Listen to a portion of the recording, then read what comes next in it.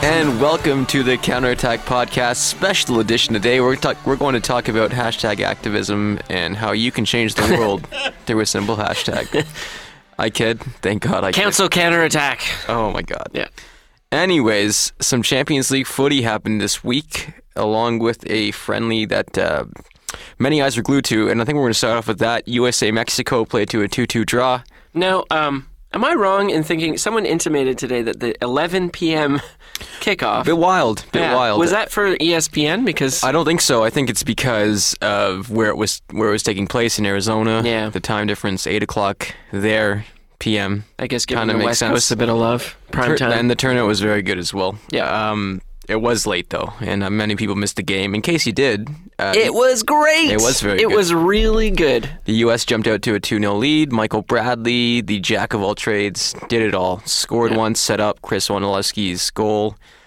But the United States kind of faltered on the back line in the second half and ended up drawing 2-2, which is a bit of a negative result considering how well they played in the first half to kind of succumb to Mexico's pressure. Rich, you wrote about the game. You wrote it out very well. You can check it out at thescore.com. What did you think? Your thoughts? Not too much to add. My one reservation was maybe about controlling the second half. Obviously, when you're trying to get Julian Green out there to have his debut, and then Julian Green, Claxon, and all that, and then a few bit of unexperienced players on the back line there. Omar Gonzalez had a bad night. Did not cover himself in glory. He had a bad night, and I've actually seen the U.S. before, and they've gotten themselves in these situations. Particularly away from home. A little weird to see it at home, but definitely qualifying. There were one or two moments when U.S. hasn't always been great about clearing their lines. I don't know how much more Klinsmann can possibly work on this. Set pieces were definitely bad for the U.S., and that's a situation where in World Cups obviously can make all the difference. Cliche, but it's definitely true. And I think there's positives enough to take out of the first half. The strength of the U.S. midfield was really, really good. For Mexico, I don't know. They definitely, the fact that the sort of 3-5-2 came into effect in the second half for Herrera is a good sign because he's trying to sort of force his MX Liga America model onto the team. But he didn't have his, I would say he probably didn't have his ideal picks there, particularly in defense and defensive midfielder. So I think it was interesting that the MLS players, compared to how the U.S. did against Ukraine, there was a lot more cohesion. They linked up much better on the attack, especially. Really well. It's hard to tell if one of those flukes or whatever, but... Yeah, Bradley was amazing up at front. We were talking earlier that despite the fact he was at the tip of the ostensible diamond, he was almost like I saw he was like in Yaya Toure territory because he was just tracking back so well. It's a little jarring to see how fast he moves in between the boxes as well. It's and fantastic. Really good on the counterattack as well, as were his supporting teammates. So it was good. All right, let's switch gears a bit, go into the Champions League. We'll run through the games for you. Bayern Munich won, Manchester United won at Old Trafford. Oh my God, Manchester United's going to beat Bayern Munich, aren't they? It's going to happen. It's a pretty amazing result. Whatever. The alliance will be a different matter. Very true, but is it safe to say Bayern's a little shook? They banned the Daily Mirror and the Sun from attending getting credentials for the game? It's very stupid. And this vindictive press conference with Jamie Jackson, I don't know if that was to... as a Guardian reporter who, I mean, as much as people were like, stupid media, he actually asked a fairly innocuous question. I thought it was a very fair question as well, right? And then it's like totally expected from it's not just the English press. Anyway, to sort of single him out and to do this little Travis Bickle routine, like, you talking to me? Like, it was just a bit... this is a bit weird. For the neutral, I think this is what we wanted to see, though. We want to see Bayern run up a little against adversity. They've strolled the league campaign. They've blitzed everyone thus far. They had a bit of a problem with City, bit of a problem with Arsenal, not so much, but United actually came out. Kagawa being introduced in the second half really opened things up. Fellaini remains terrible. What's going on? That's not getting us anywhere. The hair to nowhere. The most expensive man on that pitch aside from Javi Martinez, and he was a non-factor. That being said, without Robin Van Persie, acquitted themselves very well. And you know what, Wayne Rooney, you can say what you want about that dive, quote unquote, that drew a second yellow for Schweinsteiger, and he won't be able to play. I think that was a foul. I think it was a rash challenge. Maybe he embellished it a bit, but hey, you play with fire, you're going to get burned. Right. Danny Welbeck, too. I don't know if we mentioned him. He was pretty bright at the start of that match as well. I don't understand why people are surprised that United were thriving on the counterattack. That's what they had to do. They were not going to touch. They're not controlling the ball. Was never in the game plan. But I was genuinely surprised. We don't have to touch on this too much longer, but United's strength last season was always the counter. That's always, I mean, people say, well, Man United aren't a counterattacking team, but I remember Gary Neville said this once, and this sort of struck me as someone who sort of sees the element of that in that side, is that counterattacking, you can counterattack even if you're in the opposition final third. You can still counterattack from the final third of the pitch. And United, the idea is just breaking in possession with speed. Doesn't matter where you pick up the ball. The idea is you move it as quickly as possible and take your chance. And too often from United, they've been too spaced apart in attack. It's particularly the first leg against Olympiacos was just awful, and it was a totally different team at Old Trafford. So I don't know. I don't know if Moyes changed something, but it's pretty positive. Do you like their chances?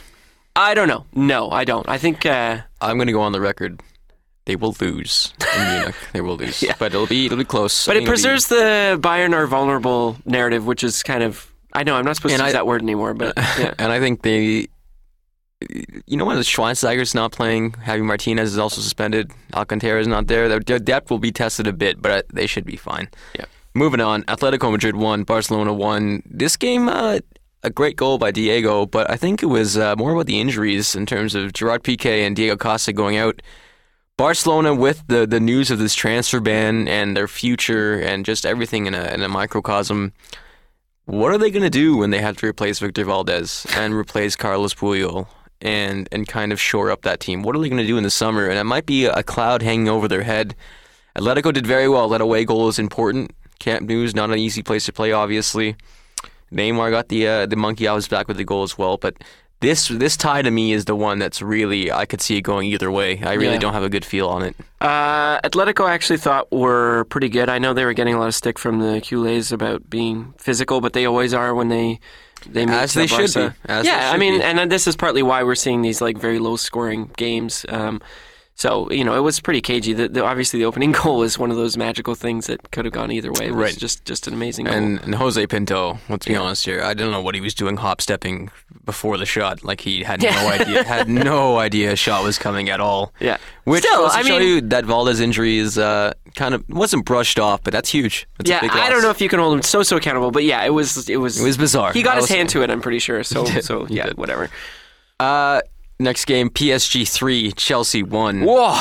Game of the week. Game of the week. Parc des Princes is a very interesting place. The amount of cigarette smoking I saw in the stands was fantastic. I'm assuming several children were exposed to secondhand smoke, which is not good. But basically, PSG and Chelsea played the same game tactically, it looked to me.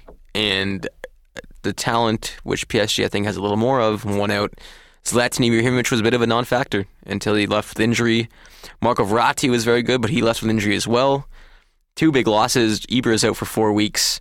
3-1's a big deficit. That Javier Pastore goal. Yeah, that was the cherry on the... Frank Lampard getting his ankles broken. I don't understand why this man is playing in games like this, and I hope he goes to the World Cup so he can be finally sent to the glue factory for good, because this is painful to watch. Yeah, this sort of victory lap is sort of dissolving. Do you buy Jose Mourinho starting Andre Schürrle as a protest because he has no forwards? I don't know. No, because I could be wrong. I feel like Chelsea have done something like this before. Wasn't there like a big... I feel like we talked about a big marquee game where he had the obvious option in Torres and didn't select a striker. Maybe I'm thinking... Yeah, I think it was earlier this season, you're right. Yeah. But either way, it is a bit odd. Yeah. Schürrle excels on the wing. He's a very good player. But yeah, it totally ties in with the whole speech he gave. It reminds me of being a petulant child at Christmas, being like, buy me this present. I want this, Roman. You've bought him everything. Yeah. You've bought him everything for a long time. You're telling me you can't make do with Torres and Eto'o and Demba Ba? Yeah. It's a bit...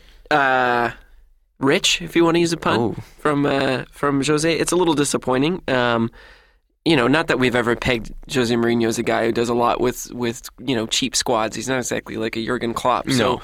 But that said, this like using this season, and it seems, and I've written this before, it seems to be using the season as like a means to get more money out of Abramovich. Which is so bizarre to me. I would have thought that the conversation they had when he came back was, listen, Jose, this is how much you're going to get. Yeah. This is how much I have.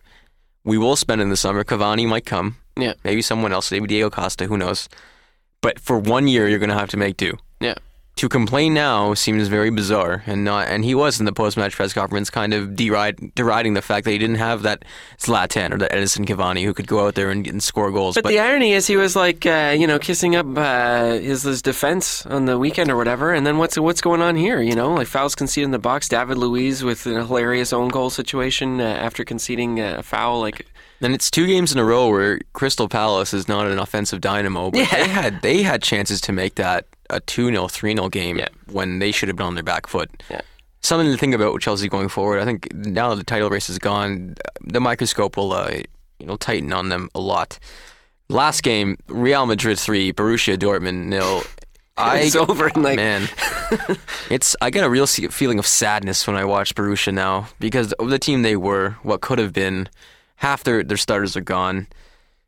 You get the feeling this is the final ride for a lot of guys there, including Jurgen Klopp, who is going to be a hot name in the summer. This is really stupid and cruel, but I did get a sense of like Wally with the Brawley sort of moment when he was sort of adjusting his hood back and forth constantly in the rain, watching his team just get mauled. That Travis song came on in my head. Like, why does it always rain on Borussia Dortmund? That being said, Bayern kind of showed weaknesses. I think we can safely say that Real Madrid should be the favorite in the clubhouse. This team from top to bottom is just... They're just too good. And I said that, and I got sort of lambasted a little from the stats nerds about, but it's true, and I don't know Steve Simmons here, but I mean, just the fact... Do you even watch the games? Yeah. Do you? No, I'm going the opposite route. I'm like, hey, Real Madrid, they score lots of goals. They got to be the favorites. They play total football. Yeah. They're great. No, and I see what you're saying, and I think Bayern, to write them off after one game, it was away. Yeah. Let's take that into account. But still, I mean, I don't even know the goal tally of Real Madrid. It's crazy how many goals they score. Ronaldo has equaled Messi's record for Champions League goals in a campaign, and he's still going to play quite a few more, so you'd have to think that he's going to break it. I know he went off with a knee injury. Didn't look that serious. Ancelotti played it down after the game. Probably won't play this weekend, precautionary reasons, but this tie is all but over.